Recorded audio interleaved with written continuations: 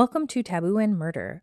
Please rate, subscribe, review, all of those good things on iTunes or wherever you get your podcasts. Thanks for listening.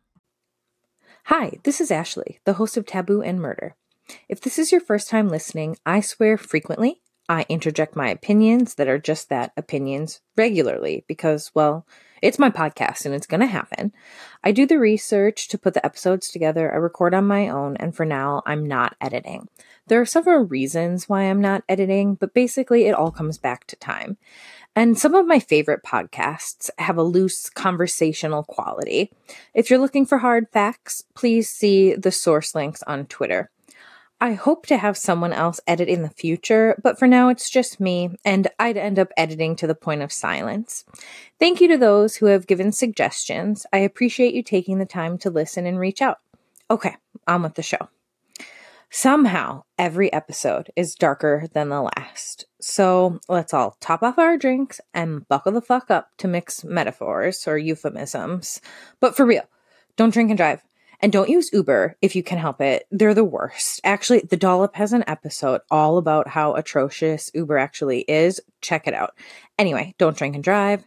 Get a Lyft. They're way better than Uber. Cheaper too because they don't have the same price gouging system. Anyway, enough about Uber. On to genocide. Yay! I will be focusing on genocide only. I will not get into eugenics in this episode because it's crazy enough on its own. It warrants its own episode. But did you know that Charles Lindbergh, yes, the father of the Lindbergh baby, was way into eugenics? And it's widely believed that he actually killed his child. The child wasn't kidnapped. And he killed his child, allegedly, because the child had some kind of, mental deficiencies. I don't know about you, but it certainly changes how I felt about the dude. And allegedly, don't sue me, Lindbergh family. Okay, so genocide is a deliberate and systematic destruction in whole or in part of an ethnic, racial, religious, or national group. The term wasn't coined until 1944. Crazy timing, right? I think we're all familiar with the Holocaust, and we all think it is an atrocity, unless Mahmoud Ahmadinejad is listening. Wow, that was a really impressive international burn. Okay, so ripped from the headlines of Wikipedia. Determining the historical events constitute a genocide in which a merely criminal or inhumane behavior is not a clear-cut matter. In nearly every case where accusations of genocide have circulated, partisans of various sides have fiercely disputed the details and interpretation of the event, often to the point of depicting wildly different versions of the facts. Right, we all do it. Whitewashing is certainly something that we've done a time or two. And that above-mentioned sick burn against Ahmadinejad, the victor writes the history differently than the vanquished. In America, we are always the winner. Example, the war in Iraq. We won that almost 2 decades ago. The Holocaust is the most well-known genocide in recent history, but most certainly was not and is not the only one. Declaring us superior to another exists in every time period and every culture at some point. There are outliers in small numbers, but the vast majority of history will feature the oppression and discrimination of some group. And the most extreme forms are found in slavery and genocide, among others, sure, but those two pop in my head. Also, God, I'm never going to get to any material, but when I say we or us in this episode or in this podcast in general, I don't mean we as in Americans or women or white people or moms or podcast lovers. I just mean human beings. So any we's, they's, us's, or them's refers to people as a collective humanity or lack thereof in this episode, faux show. So,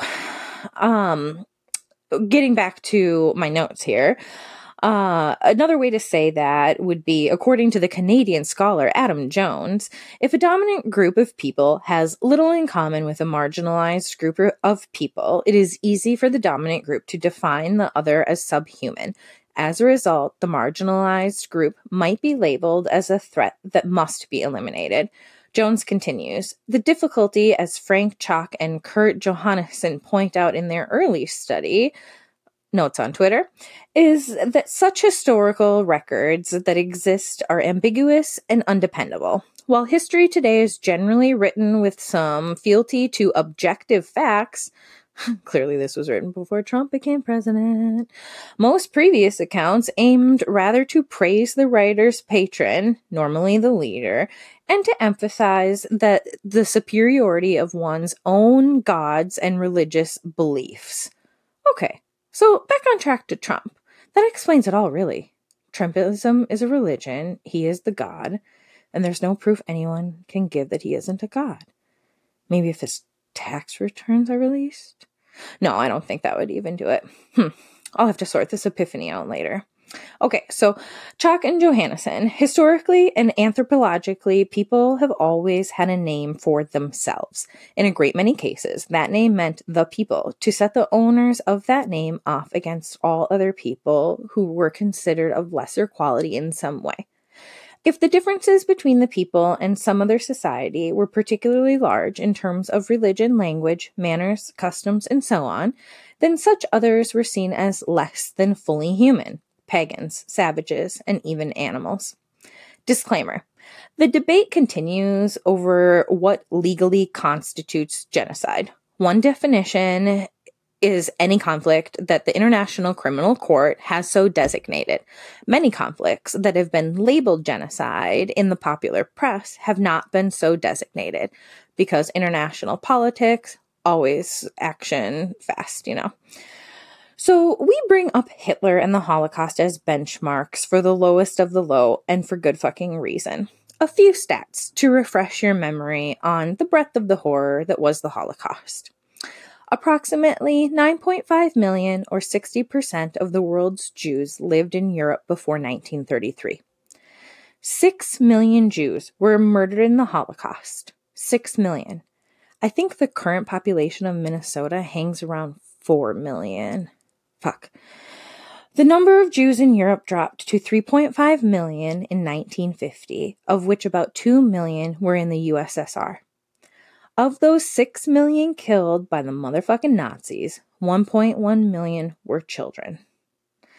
Seriously, fuck you Nazis, tiki torch carrying variety and all. The number of homosexuals killed by Nazis is estimated to be between 3,000 and 9,000. The number of mentally ill or physically disabled put to death by Nazis is approximately 200,000. Roma, or more commonly known as gypsies, the gypsy people were killed by Germans at a rate of between 220,000 and 500,000. The number of camps, prisons, and other facilities of incarceration within Germany and the lands it occupied was 40,000 at its highest. There were 6 main extermination camps. All were located in Poland, Auschwitz being the most well-known. There were a number of cities that essentially forced Jews into closed ghettos, a number reaching as high as 1,100. So, a few good stats now. The number of Nazi war criminals imprisoned after being convicted between 1945 and 1985 was over 10,000. Also, because Minnesota, a 98-year-old Minnesota man, Michael Karkuk, was extradited in Poland in March of this year, so 2018, after it was confirmed he was responsible for over 44 deaths in 1944. Taboo take here. People claim diminished capacity and all kinds of pro-grandpa shit, trying to use his age as a reason he shouldn't pay for the war crimes he committed. Fuck that. He's someone's dad. He's someone's grandpa. He's also the person that took the futures from 44 families. Fuck that dude. He stole decades of breath. The Golden State Killer was caught after decades, and that piece of shit needs to be held accountable for his crimes too. It's incredibly sad for the family to find out that a family member had such skeletons, no pun intended, in their closet. I'd counter any sympathy argument by saying that the perpetrator's family members are victims too, often the final victims, like in the case of the Golden State Killer, which I could do an impromptu episode on GSK, like right now, but it's so well covered, and there's really nothing I can contribute to the conversation other than just gushing about the fucking insanity that that entire case is and was. Okay, from one monster, back to many. The number of Nazi war criminals executed during that same time period of 1945 to 85 was 5,000. Minneapolis resident Michael Karkuk should have been among this group for his alleged role as a top commander, in my opinion. The personal stories of the Holocaust are plentiful. You've probably read Anne Frank. So the Holocaust is the worst by any metric in modern day history. It's certainly the most infamous, but it wasn't the first act of genocide. Neanderthals, or Neanderthals, however you want to pronounce it, died off in the late 1400s. Hypotheses is suggesting that genocidal violence may have caused the extinction of Neanderthals, may have offered, or have been offered rather, by several authors. That's a tongue twister. Okay, so a hypothesis, Neanderthals killed off by genocide. It's a theory by several authors, including Jared Diamond and Ronald Wright. However, several scholars have formed alternative ideas as to why Neanderthals died off. So there's no clear consensus in the scientific community. Something to, ponder. Ancient gendercides are not considered genocide statistically.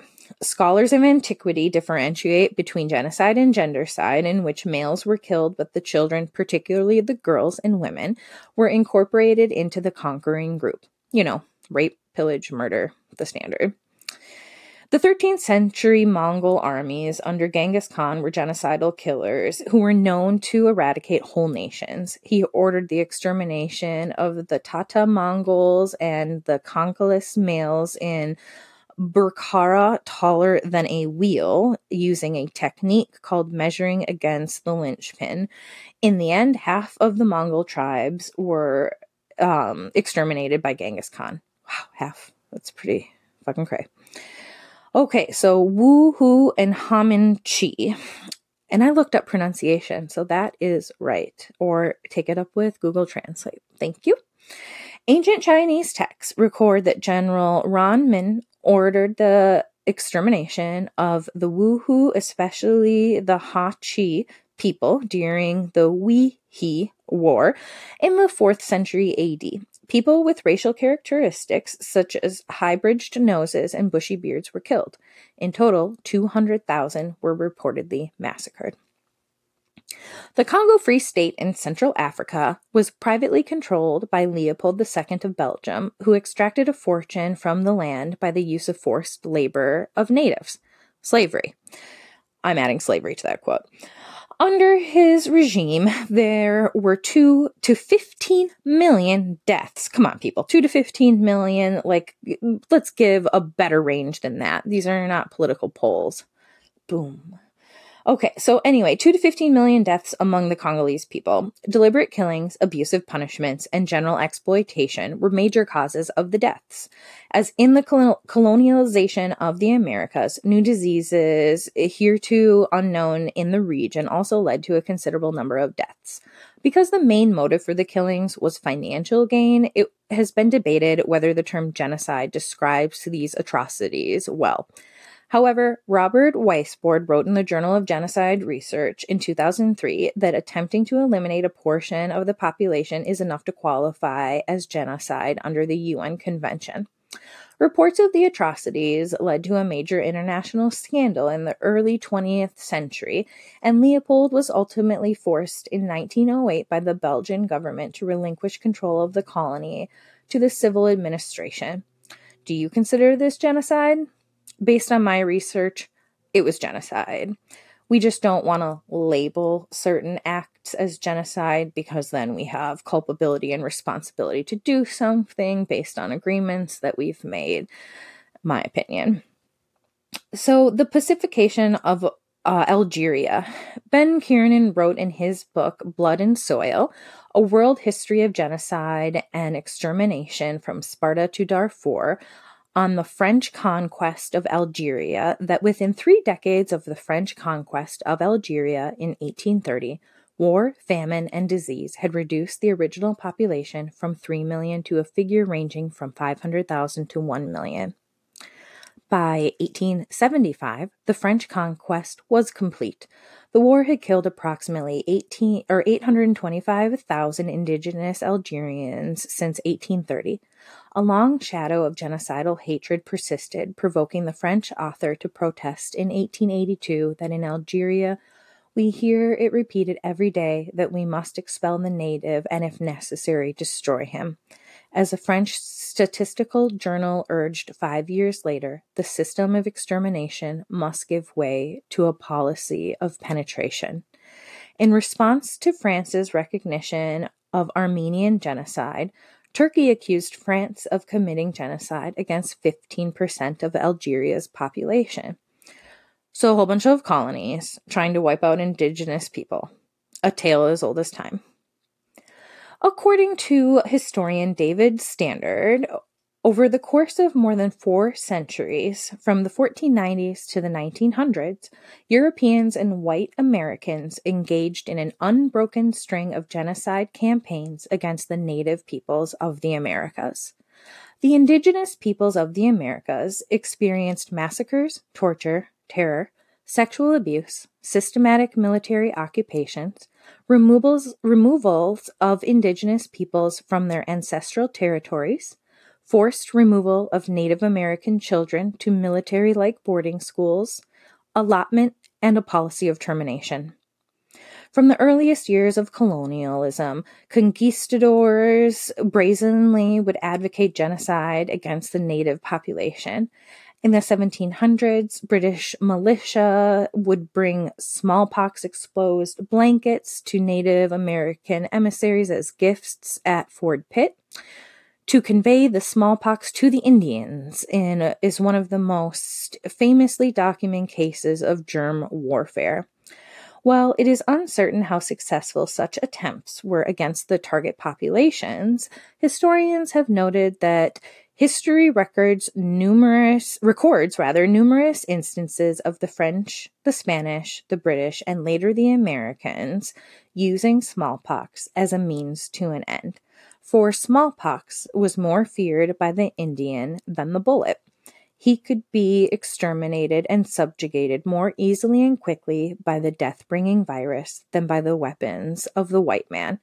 The British High Commander Geoffrey Amherst authorized the intentional use of disease as a biological weapon against indigenous populations during the Pontiac's Rebellion, saying, "You will do well to try to inoculate the Indians by means of blankets, as well as to try every other method that can serve to extirpate," I think is what that's supposed to say, "a race." And instructing his subordinates, "I need only add, I wish to hear of no prisoners should any of the villains be met with arms."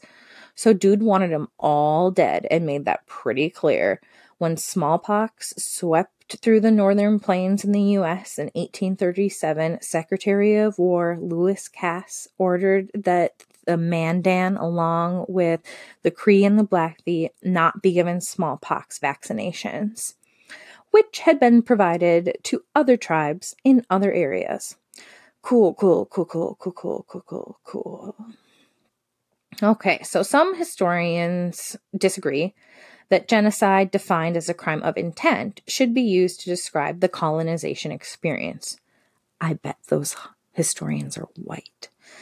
Stafford Poole, I'm white. I'm just, to make that clear, I am white, but white people are terrible sometimes, a lot of the time. Stafford Poole, a research historian, wrote, "There are other terms to describe what happened in the Western Hemisphere, but genocide is not one of them. It is a good propaganda term in an age where slogans and shouting have replaced reflection and learning, but to use it in the context is to cheapen both the word itself and the appalling experiences of the Jews and Armenians, to mention but 2 of the major victims of this century."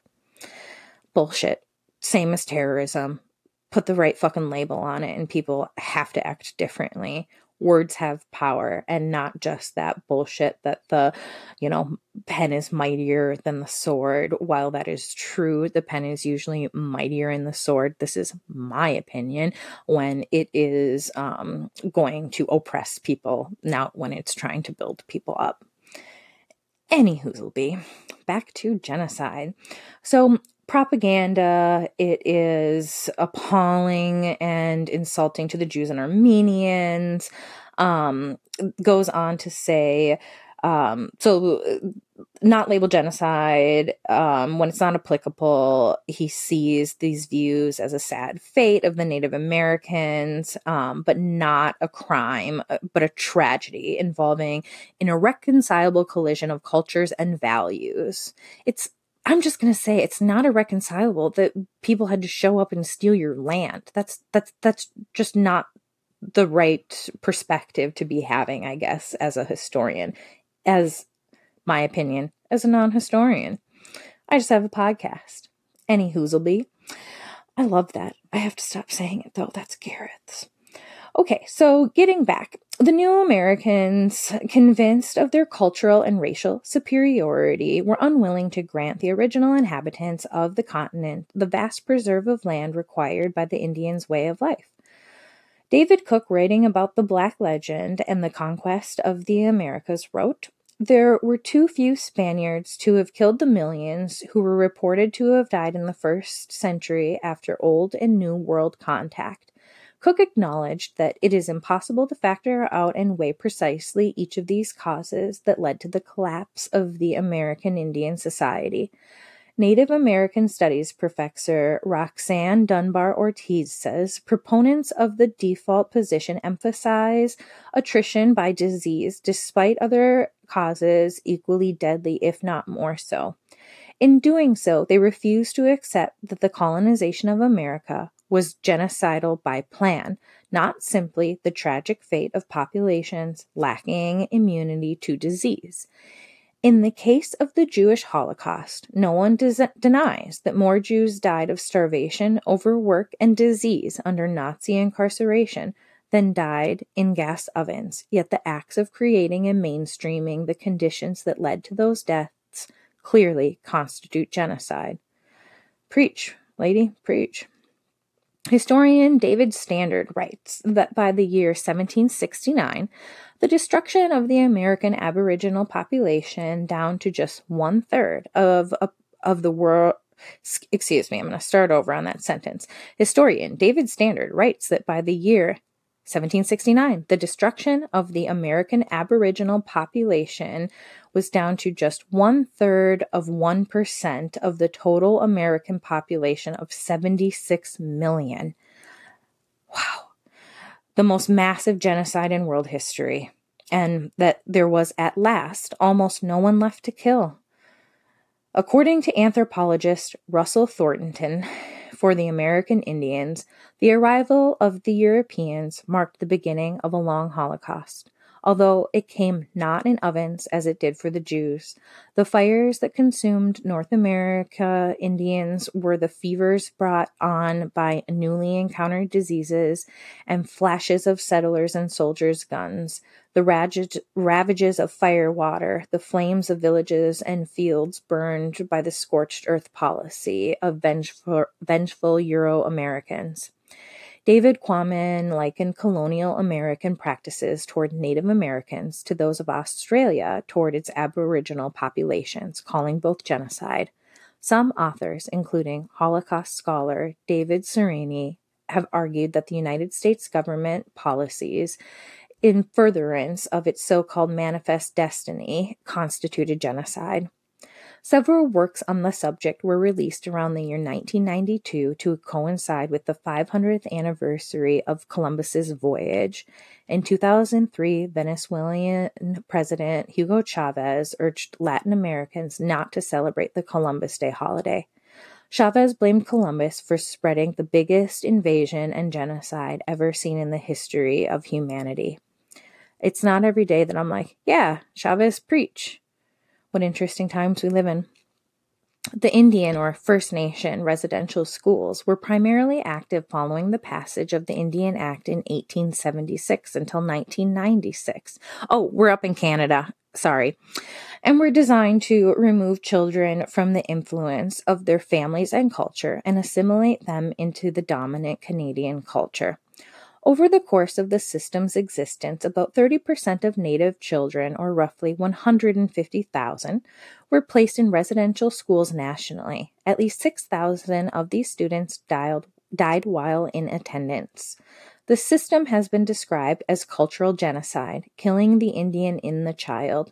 The executive summary of the Truth and Reconciliation Commission found that physical genocide, biological genocide, and cultural genocide all occurred. Physical through abuse, biological through the distribution of reproductive capacity, and cultural through forced assimilation. Part of this process during the 1960s through the 1980s, dubbed the 60s scoop, was investigated, and the child seizures deemed genocidal by Judge Edwin Kemlin, who wrote, "You took a child from his or her specific culture and you placed him into a foreign culture without any counseling, assistance to the family which had the child. There is something dramatically and basically wrong with that." Yeah, it sounds oddly familiar with some things that are happening on our southern border right now. Oy vey. I will have an episode regarding the less dead, which will include Indigenous women specifically at a later date. In May 1994, the then Russian president Boris Yeltsin admitted that resistance to the Tsarist forces was legitimate, but he did not recognize the guilt of the Tsarist movement for the genocide. In 1997 and 1998, the leaders... Oh, I cut this part. I'm sorry. I cut so many notes because this episode was going to be like 25 pages and I usually shoot for like 12 to 14. Apologies. Okay, so the potato famine. A small minority of historians regard the Irish potato famine, 1845 to 1852-ish, as an example of genocide. During the famine, approximately 1 million people died and 1 million more emigrated from Ireland. A lot of those coming to the U.S., causing the island's population to fall by between 20 and 25%. The proximate cause of famine was a potato disease commonly known as potato blight. Although blight ravaged potato crops throughout Europe during the 1840s, the impact and human cost in Ireland, where 1/3 of the population was entirely dependent on the potato for food, was exacerbated by a host of political, social, and economic factors that remain the subject of historical debate. Yeah, like there were tons of potatoes and they were all basically being sent back to Britain. During the famine, Ireland produced enough food, flax, and wool to feed and clothe double its 9 million people. When Ireland had experienced a famine in 1782 and 83, ports were closed to keep Irish-grown food in Ireland to feed the Irish. Local food prices promptly dropped. Merchants lobbied against the export ban, but government in the 1980s overrode their protests. There was no such export ban in the 1840s. Some historians have argued that in this sense, the famine was artificial, caused by the British government's choice not to stop exports. Yup. Francis Boyle claimed that the government's actions violated sections A, B, and C of Article 2 of the blah, blah, blah, blah, blah. Basically, genocide. He used food and the lack thereof to produce genocide. The claims were contested by Peter Gray, who concluded that UK policy was not a policy of deliberate genocide, but a dogmatic refusal to admit that the policy was wrong. Okay, but you're splitting hairs. James S. Donnelly Jr. wrote, while genocide was not in fact committed, what happened had the look of genocide to a great many Irish. Okay. It's not funny, but it's so Trumpism, or like Trumpy. I can't. fake news. It wasn't a genocide. It just looks like a genocide by many of the people that think it's a genocide. Cecil Woodham Smith claimed that while the export policy embittered the Irish, this did not implicate the policy in genocide, but rather in excessive obtuseness, short-sightedness, and ignorance.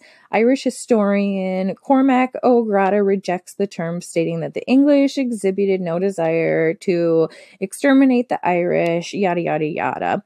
Okay, so basically, British are saying, no, man, we didn't commit genocide.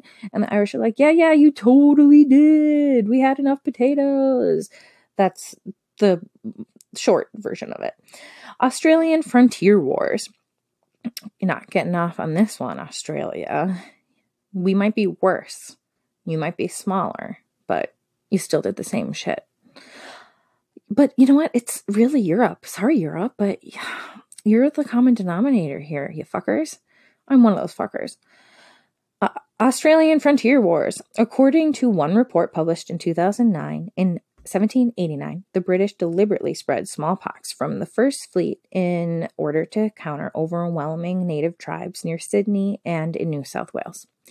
In his book, An Undeniable Stain, Henry Reynolds described this act as genocide. However, the majority of scholars disagree that the initial smallpox was the result of deliberate biological warfare and have suggested other causes. The Black War was a period of conflict between British colonists and Aboriginal Tasmanians in Van Diemen's Land, now Tasmania, in the early 19th century. So the conflict, in combination with introducing diseases and other factors, had such devastating impacts on the Aboriginal Tasmanian population that it was reported that they had been exterminated. Historian Geoffrey Blaney wrote that in 1830, disease had killed most of them, but warfare and private violence had also been devastating. Smallpox was the principal cause for Aboriginal deaths in the 19th century. Lemkin and most other comparative genocide scholars present the extinction of the Tasmanian Aborigines as a textbook example of genocide, while the majority of Australian experts are more circumspect. Detailed studies of the events surrounding the extinction have raised questions about some of the details and interpretations in earlier histories. It is time for a more robust exchange between genocide and Tasmanian historical scholarship if we are to understand better what did happen in Tasmania. I would say that is a very fair look at things, but it doesn't serve anybody's agenda to be right, so it'll just get lost. On the Australian continent during the colonial period 1788 to 1901, the population of 500 to 750,000 Aboriginals people was reduced to fewer than 50,000. Most were devastated by the introduction of alien diseases after contact with Europeans, while perhaps 20,000 were killed by massacres and fighting with colonists. At least the Native Americans gave syphilis to Christopher Columbus to bring back. I guess if you're looking for a silver lining, it's that some people's noses fell off their face because they were too busy fucking or probably raping Native Americans. Yay. Okay, the Greeks.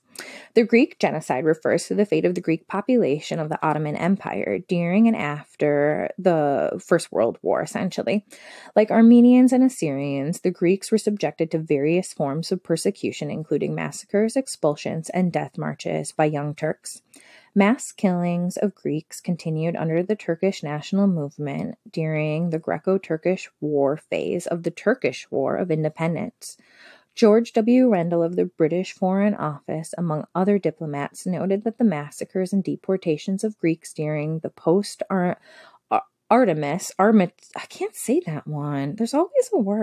Armistice period. I wanted to say Artemis because of It's Always Sunny in Philadelphia, to be honest. Okay. Estimates of the number of Greeks killed range from 348,000 to 900,000. I don't know why one could be so specific and one is not, and there's a very wide range. Multiple documented instances, and sorry to any statisticians listening to this, I'm sure your job is very difficult, but when I see these wide ranges, I'm like, the fuck, okay? Multiple documented instances of unnatural mass death occurred in the Soviet Union under Vladimir Lenin and Joseph Stalin. Vladimir Putin? These include Union-wide famines in the early 1920s and early 1930s and deportations of ethnic minorities. Soviet diplomatic efforts removed the extermination of political groups from the United Nations Convention on Genocide. Oh my gosh. I can't believe it. This left many of the Soviet atrocities outside the United Nations definition of genocide because the atrocities targeted political or economic groups rather than the ethnic, racial, religious, or national groups listed in the UN Convention. I am not going to comment because it would just be a rage comment. Deduce what you'd like from that. During the Russian Civil War, the Bolsheviks engaged in a genocidal campaign against the Don Cossacks. The most reliable estimates indicate that out of a population of 3 million, between 300,000 and 500,000 were killed or deported in 1919 and 1920. During the Soviet famine of 1932 and 1933 that affected Ukraine, Kazakhstan, not trying again, and some densely populated regions of Russia, the highest scale of death was in Ukraine. The events there are referred to as the Holodomor. I just want to say Voldemort or Hodor. And they are recognized as genocide by the governments of Australia, Argentina, Georgia, Estonia, Italy, Canada, Lithuania, Poland, the US, and Hungary. The famine was caused by the confiscation of the whole 1933 harvest in Ukraine.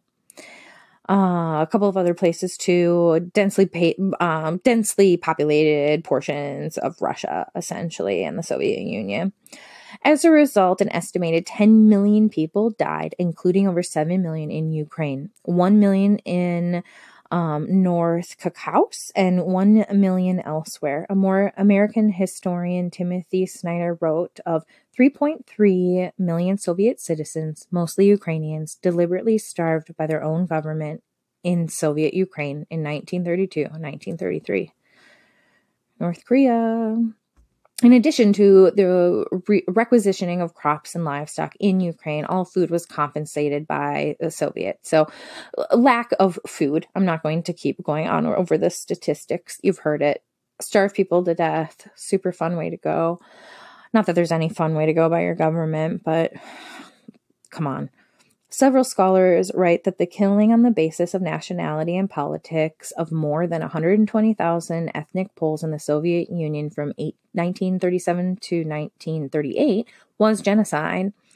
An official remarked that Poles living in the Soviet Union were to be completely destroyed. Under Stalin, the NKVD's Polish operation soon arrested some 144,000, of whom 111 were shot, and surviving family members deported to Kazakhstan. I'm really Polish. I need to do some kind of DNA analysis to figure out how my family got over here. Anyway, in practice, abandoning its official socialist ideology of the fraternity of peoples, the Soviets, in their Great Terror of 1937 and 1938, targeted a national group as an enemy of the state. During their Polish operation against party enemies, the NKVD hit Soviet Poles and other Soviet citizens associated with Poland, Polish culture, and Roman Catholicism. The Polish ethnic character of the operation quickly prevailed in practice. Stalin was pleased at cleansing out the Polish filth, among with several different nationalities targeted in the Great Terror, such as Latvians, Estonians, Finns, Belarusians, etc. Ethnic Poles suffered more than any other group, though. In 1940, the Soviets also killed thousands of Polish POWs, among about 22,000 Polish citizens shot in a forest. Cool. The ethnic cleansing and deportation of the Crimean Tatars from Crimea was ordered by Joseph Stalin as a form of collective punishment for alleged collaboration with the Nazi occupation regime in Taurida subdistrict during 1942 and 1943. The state-organized removal is known as Sergunklik. That's 100% wrong. There are so many umlauts. In Crimean Tatar. A total of more than 230,000 people were deported, the entire ethnic Crimean Tatar population, of more than which 100,000 people died of starvation and disease. Ukraine recognizes the ethnic cleansing of the entire Tatar population as an act of genocide. There's that. The corpses and massacred victims, with the Japanese soldiers standing nearby Nanking, I know how to say that. It's a J, but it sounds like a K. Nanking in 1937. During the Nanking Massacre, which was committed during the early months of the Second Sino-Japanese War, the Japanese committed mass killings against the Chinese. Bradley Campbell described the Nanking Massacre as a genocide because the Chinese were unilaterally killed by the Japanese in mass during the aftermath of the Battle of the City, despite its unsuccessful and certain, or its successful and certain outcome, rather. If you have never read The Rape of Nanking, add it to your list. It's terrifying, but excellent, and everybody should read it. The Republic of China and Tibet. In the 1930s, the Republic of China's government supported Muslim warlord Ma Bufang when he launched 7 expeditions into Golong, causing the deaths of thousands of Tibetans. So that's still going on. It's really exciting. In Cambodia, genocide was carried out by the Khmer Rouge, or the KR regime, led by the Pol Pot between 1975 and 1979, in which an estimated 1.5 to 3 million people died. Same tactics being used by Stalin and Mao. So relocation from urban centers, torture, mass executions, forced labor, malnutrition, disease, killed over 25% alone. So there's a memorial to the victims of the Rio Negro massacres during the Guatemalan Civil War between, I think it's supposed to be 140, yeah, I'm pretty sure 140,000 and 200,000 people were estimated to have died, and more than 1 million fled their homes, and hundreds of villages were destroyed. They officially chartered historical clarification, and more than 93% of documented human rights violations in Guatemala's military government. Estimated Maya Indians accounted for 83% of the victims. Although the war lasted from 1960 to 1996, the Historical Clarification Commission concluded that genocide might have occurred between 1981 and 1983, when the government and guerrilla had the fiercest and bloodiest combat strategies. Oh, and oil. Look that one up. An academic consensus holds that the events that took place during the Bangladesh Liberation War constituted genocide as well. During the 9-month-long conflict, an estimated 300,000 to 3 million. Okay, that's like 10% of 3. So, yeah, the 10%. How do we not know if it's 10% or 100% of people in this 3 million figure? I don't get that. Statisticians, if there is a statistician among the 100 people that listen to me, please let me know how it can be anywhere from 300,000 to 300 million people. Okay. So the academic consensus says that between 300,000 and 3 million people were killed, and the Pakistani armed forces raped between 200 and 400,000 Bangladeshi women and girls in an act of genocidal rape. Genocidal rape, that could be its own episode on its own, and I don't even know if I can.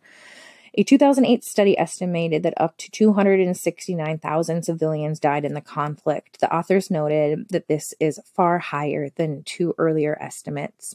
Several million people in North Korea have died of starvation since the mid-1990s, with aid groups and human rights NGOs often stating that North Korean government has systematically and deliberately prevented food aid from reaching the areas most devastated by food shortages. Oh, God, yeah. Barbara Demick's Nothing to Envy. That's the book. That is a fantastic read. I think it is maybe like 10 years old, but I'm sure it still holds up. There are personal accounts from North Korean defectors, actually. It's insane. Barbara Demick, Nothing to Envy. 95% sure that that's what it's called. All right. So North Korea's government has been withholding food. Shit ton of people are dying. An additional 1 million people have died in North Korea's political prison camps, which are used to detain descendants and their entire families, including children, for perceived political offenses. So, like, everybody's encouraged to rat on one another, and then you and your entire family get sent to the North Korean gulag, essentially. In 2004, Yad Vashem called on the international community to investigate political genocide in North Korea. In September 2001, a Harvard International Review article argued that the North Korean government was violating the UN Genocide Convention by systematically killing half Chinese babies and members of religious groups. North Korea's Christian population, which was considered to be the center of Christianity in East Asia in 1945 and included 25 to 30% of the inhabitants of Pyongyang, has been systematically massacred and persecuted. As of 2012, 50 to 70,000 Christians were imprisoned in North Korea's concentration camps. Oh, I put it in my notes. I'm so smart. If you haven't read Barbara Demick's Nothing to Envy, get on it. As I kept digging, I found that almost every nation has some level of genocide. Fucking depressing, I know. Some more recent cases of genocide that provide a lot of data without doing much research include Somalia, the 2007 Bantu attacks, Sri Lanka, Myanmar, Bosnia, Herzegovina, Rwanda, Cambodia, Darfur, Sudan. These are most certainly genocide, in my opinion. And as I said, there's a lot of information on these specific ones, so I'm just not going to read things to you.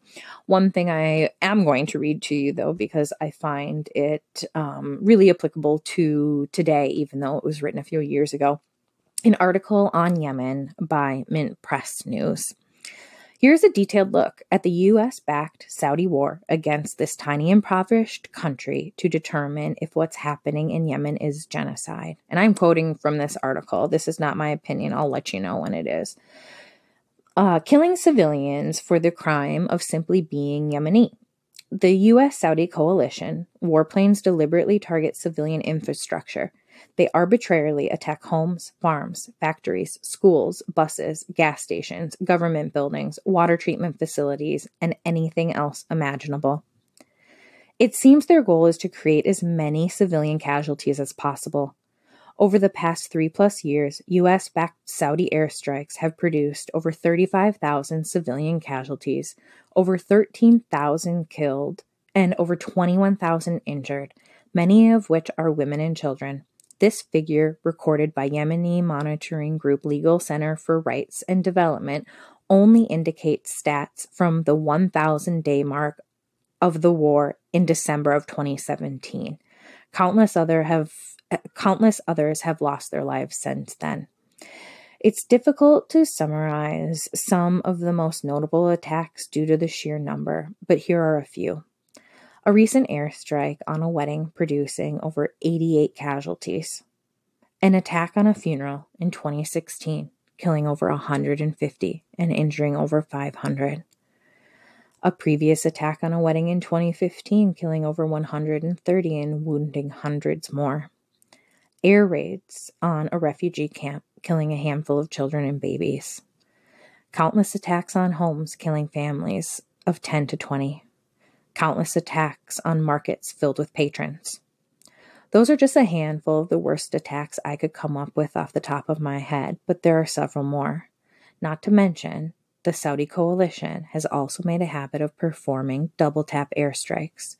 After the first set of airstrikes, the warplanes returned to target ambulance crews, rescuers, and media personnel entering the scene.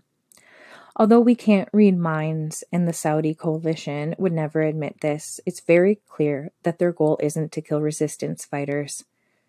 Riyadh's goal is to kill Yemenis simply for being Yemeni. This would indicate that what's happening in Yemen is genocide. Famine and disease as a weapon. A man inspects a food factory. Okay, so I am not going to continue to read my source notes. Apologies. Someday this will be edited out. Not today. Famine and disease isn't just an unintentional byproduct of the blockade, it's a weapon of war. Saudi Arabia imposed its blockade over Yemen shortly after revolutionary forces took control of the country's capital in 2015. The land, air, and sea blockade severely restrict imports, exports, and the flow of movement. It shares a lot of similarities with Syria, in my opinion. Yemen imports nearly 80% of food, so the blockade has devastated the country. Over 2/3 of the population face famine or food insecurity. Riyadh and Abu Dhabi.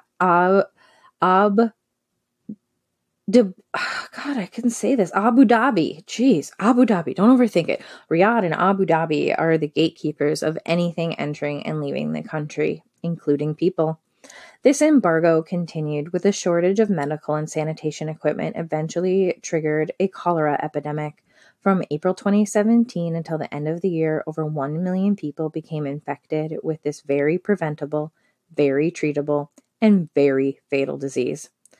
Thousands died because they were not able to receive medical care in time. This created the largest cholera outbreak in the world.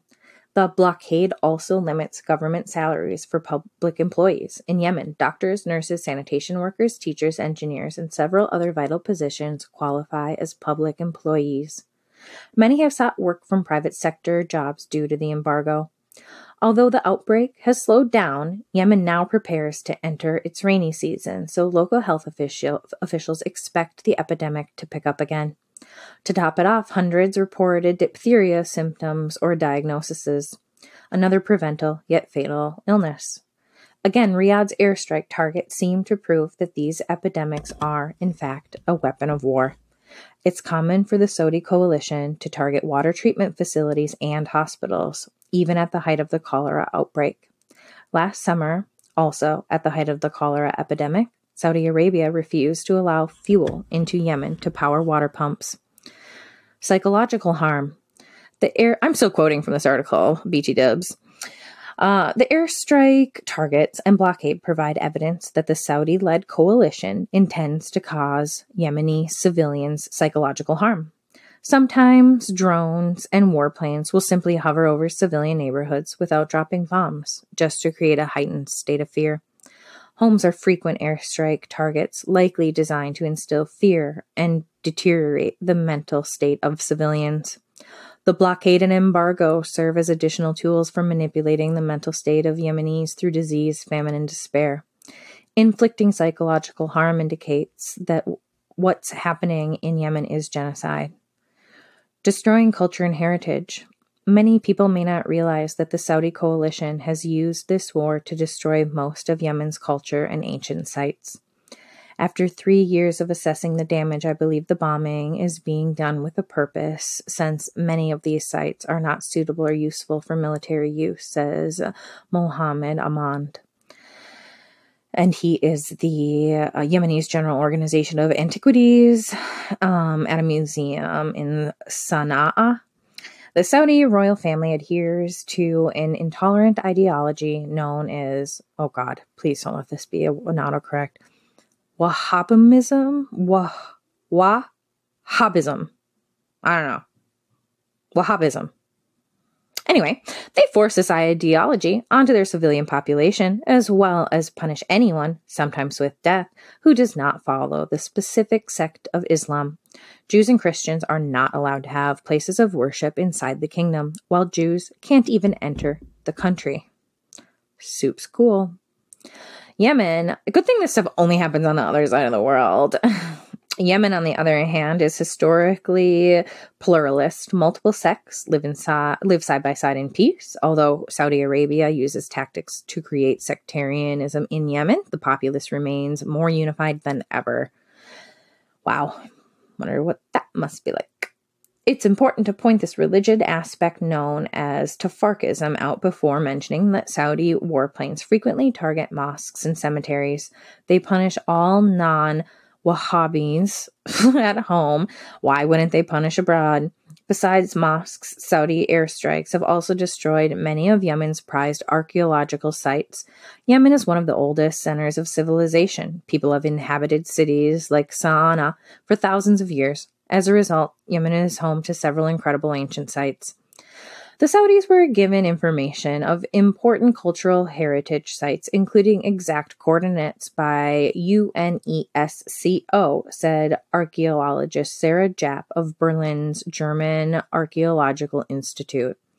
In 2015, Saudi jets damaged the historic Marib Dam, the construction of which dates back to the 8th century BC.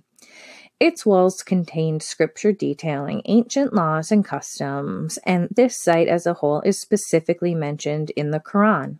It's that old. Saudi warplanes also destroyed the regional museum of Damar along with thousands of ancient artifacts from 280 CE.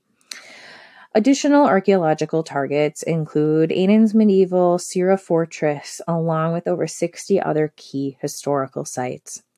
The strange thing is that the rate of fetal abnormalities is growing, and doctors cannot explain the causes, meaning that the phenomenon would be attributed to war and its ordinances, given the fact that a great proportion of women with deformed fetuses hailed from bombarded areas in the provinces of Sadaha, Sana'a, Ta'ziz, Hudaytha. Yemeni doctor Abdulakram Al-Najjar said, oh God, I botched that like such a fucking Midwestern white woman. The blockade also makes adequate medical care difficult to come by, and pregnant women are the most vulnerable. Same. This certainty can't be a coincidence. Disease and famine have dire effects on developing fetuses. Yeah. And stress just in general. Preventing healthy births suggests that Saudi Arabia's war against Yemen is genocide. Rape as a weapon of war. Yemeni women demonstrate in support of Fatima, who was raped by the Sudanese soldier. Saudi or UAE-backed mercenaries frequently rape Yemeni women to instill fear and project power. In one notable instance, a Sudanese mercenary in Hodesh province raped a Yemeni woman. When she told the local authorities, Emirati troops apprehended her and forced her to sign a document promising that she would deny the event ever happened. Any parallels to the United States currently? Okay, that's enough time to draw those conclusions. All right, controlling children. A girl stands in a doorway as she watches children receiving a polio vaccination during a house-to-house polio immunization campaign in Sana'a, Yemen, Monday, November 9th, 2015. A national 3-day anti-polio immunization campaign to vaccinate more than 5 million children across Yemen began on Monday. Saudi Arabia's current and historical oppression of Yemen has devastating effects on the well-being of children in several ways. Human trafficking is an epidemic in Yemen. In many cases, young boys are the main victims. These young boys are often transported across the northern border into Saudi Arabia, where they work unskilled labor or whatever else the abductors want. Last year, Saudi Arabia mercenaries kidnapped a young girl named Buthiana. A week or two prior to the kidnapping, Riyadh's warplanes destroyed her home using U.S. bombs. She was the only survivor. According to her uncle, Saudi forces kidnapped them both in Aden and forced them to relocate to Riyadh.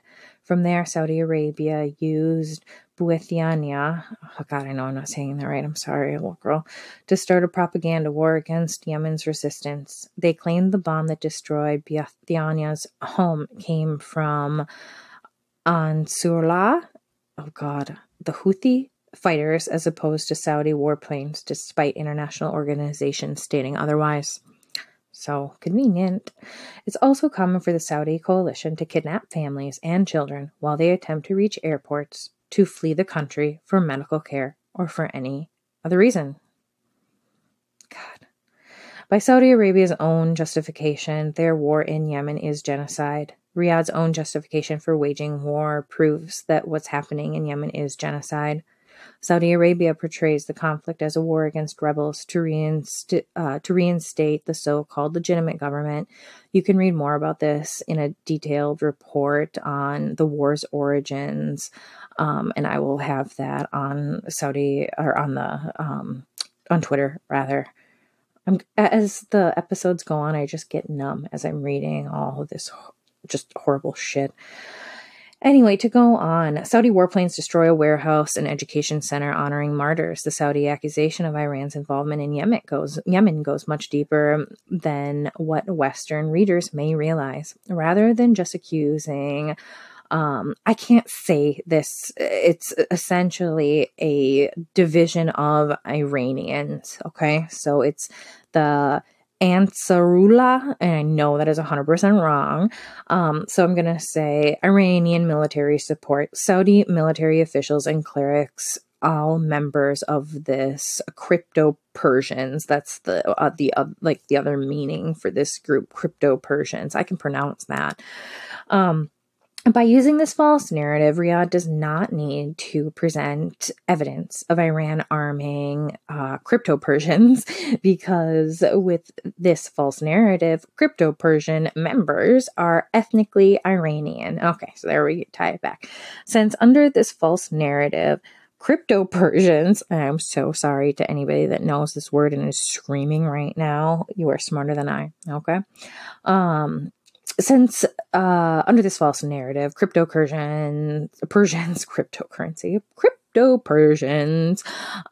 members are Iranian, Saudi Arabia can paint itself as an Arab savior, rescuing Arab Yemenis from the crypto-Persians.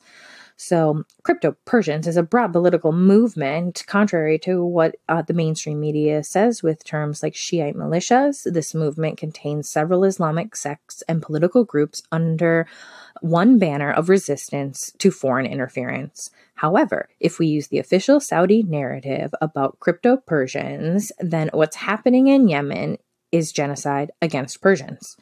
What's happening in Yemen is genocide, but members of the crypto-Persians aren't Persian.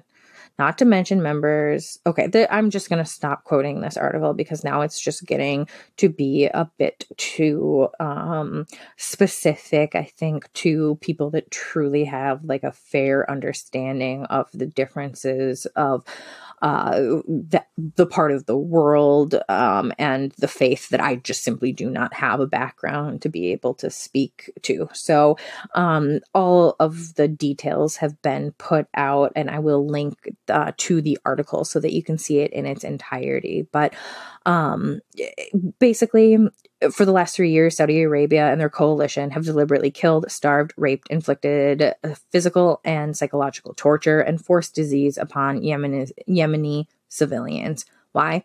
Simply for being Yemeni. Riyadh's U.S.-backed airstrikes and blockade do not discriminate against religious, sex, or political leanings. So Jamal Khashoggi's murder is finally bringing this to light in America. But will we do anything about that? Again, we, people, humans, not the UN, not America specifically, humans. Or will we continue to sell weapons to Saudi Arabia? I think I know the answer for the next 2 years anyway. By the way, if you love Trump, this isn't the podcast for you. Even though it's not a political podcast, I find Donald Trump and his administration to be offensive to every fiber of my being. That will seep out sometimes. So, why is it taboo to label mass killings genocide? Would you be surprised to know that the answer is political? I know, I wasn't shocked either. It's my belief that the label of genocide is tantamount to the label of terrorist. The feelings that those words evoke and implore us to act. And if we don't assign those labels, we can sit back and be complacent and do nothing. So, like climate change and gun control, the problem feels so big that we just become apathetic. And a big old case of NIMBY kicks in, which stands for not in my backyard. As a lifelong realtor, NIMBY affects everyone. This has been a long episode, and trust me, it could have been way longer. I chopped about half of my notes. You're welcome. I want this episode to serve as a conversation starter. Like, I want all episodes to really serve as, it's really just a conversation starter. Here are some stats, look some things up. Why is this taboo? Why is it not taboo?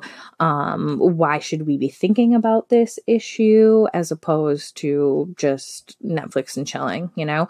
And I think as Americans, we have the luxury to sit back and be apathetic a lot of the time, but a lot of us just don't want to. And I think that a lot of people now with Jamal Khashoggi are waking up to what is actually going on in Yemen, as there is renewed focus on Saudi Arabia.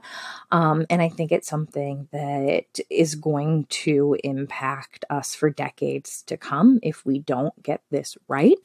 And we all know how inaction in Darfur and Sudan had played out. And I have given a pretty thorough overview of all of the atrocities that happen when we just keep our eyes closed and we turn our backs. And I think we now are forced to face this issue in Yemen specifically because our president, and now I'm going to just say I am getting political, has decided that our GDP is more important than being viewed as a moral figure on the world stage, which I know he has no concern about our view on the world stage. He has no concern about anything other than himself and his money. But nonetheless, after he dies, our country is still left here burning to the ground, literally, due to climate change. But we're still left here, and we still have to be able to be some kind of moral leader, I think, anyway. I don't think that we just say, hey, China, your problem now. We're just gonna be, brazenly the dumb fucks that we've always been, but with the cloak of, honor and superiority over us. And to anybody thinking that I'm speaking really ill of our country, maybe I am. There are several aspects of our country that are freaking fantastic. We're not the best in the world by any metric, really. We're not the freest. We're not the most successful. We're none of those things, but we certainly are a wonderful country. And I hate saying this, but to date, I still would rather live here than anywhere else, unless I could get like a really cush place in like Norway or something. But my family's here and I love it. And I think our country is great. And I think a lot of the lore around our country is something that is aspirational. We've never been there. The good old days, make America great again. That's all bullshit because we've never been great. We've always been an oppressive nation, as this again shows.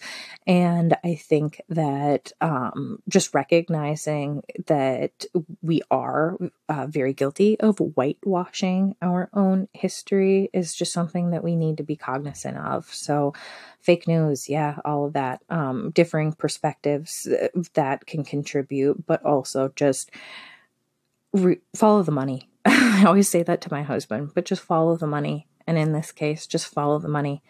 Our money going to Saudi Arabia, what's Saudi Arabia doing with the money, and what are their motivations? And anyway, now that I've just blabbered on, that this was not how I intended to close the podcast, but I hope that it inspires some conversation for you to do some research on the ongoing genocides. The one in Yemen is probably the most talked about right now, but there are certainly other outliers that deserve attention as well. Anyhow, this could have been a way longer episode, as I said. But thank you for listening to this episode of Taboo and Murder. Oh, never going to be done with this podcast. Fun thing for me, anyway, for the first time, someone asked if I would do a question and answer episode. And I'm like, hell yeah. Here's a problem. I would love to, but I need like 9 or so more people to send in questions before that could be a thing. So if you have any topic suggestions or questions, please reach out on Twitter at smtaboo. Also, as always, please subscribe, rate, and review on iTunes. It means so much. iTunes is like the leader of the podcast gang world. Gotta kiss the ring? Did I mix too many metaphors? Maybe. Anyway, which episode would you like us to drop next? Cannibalism or necrophilia? Thanks for listening.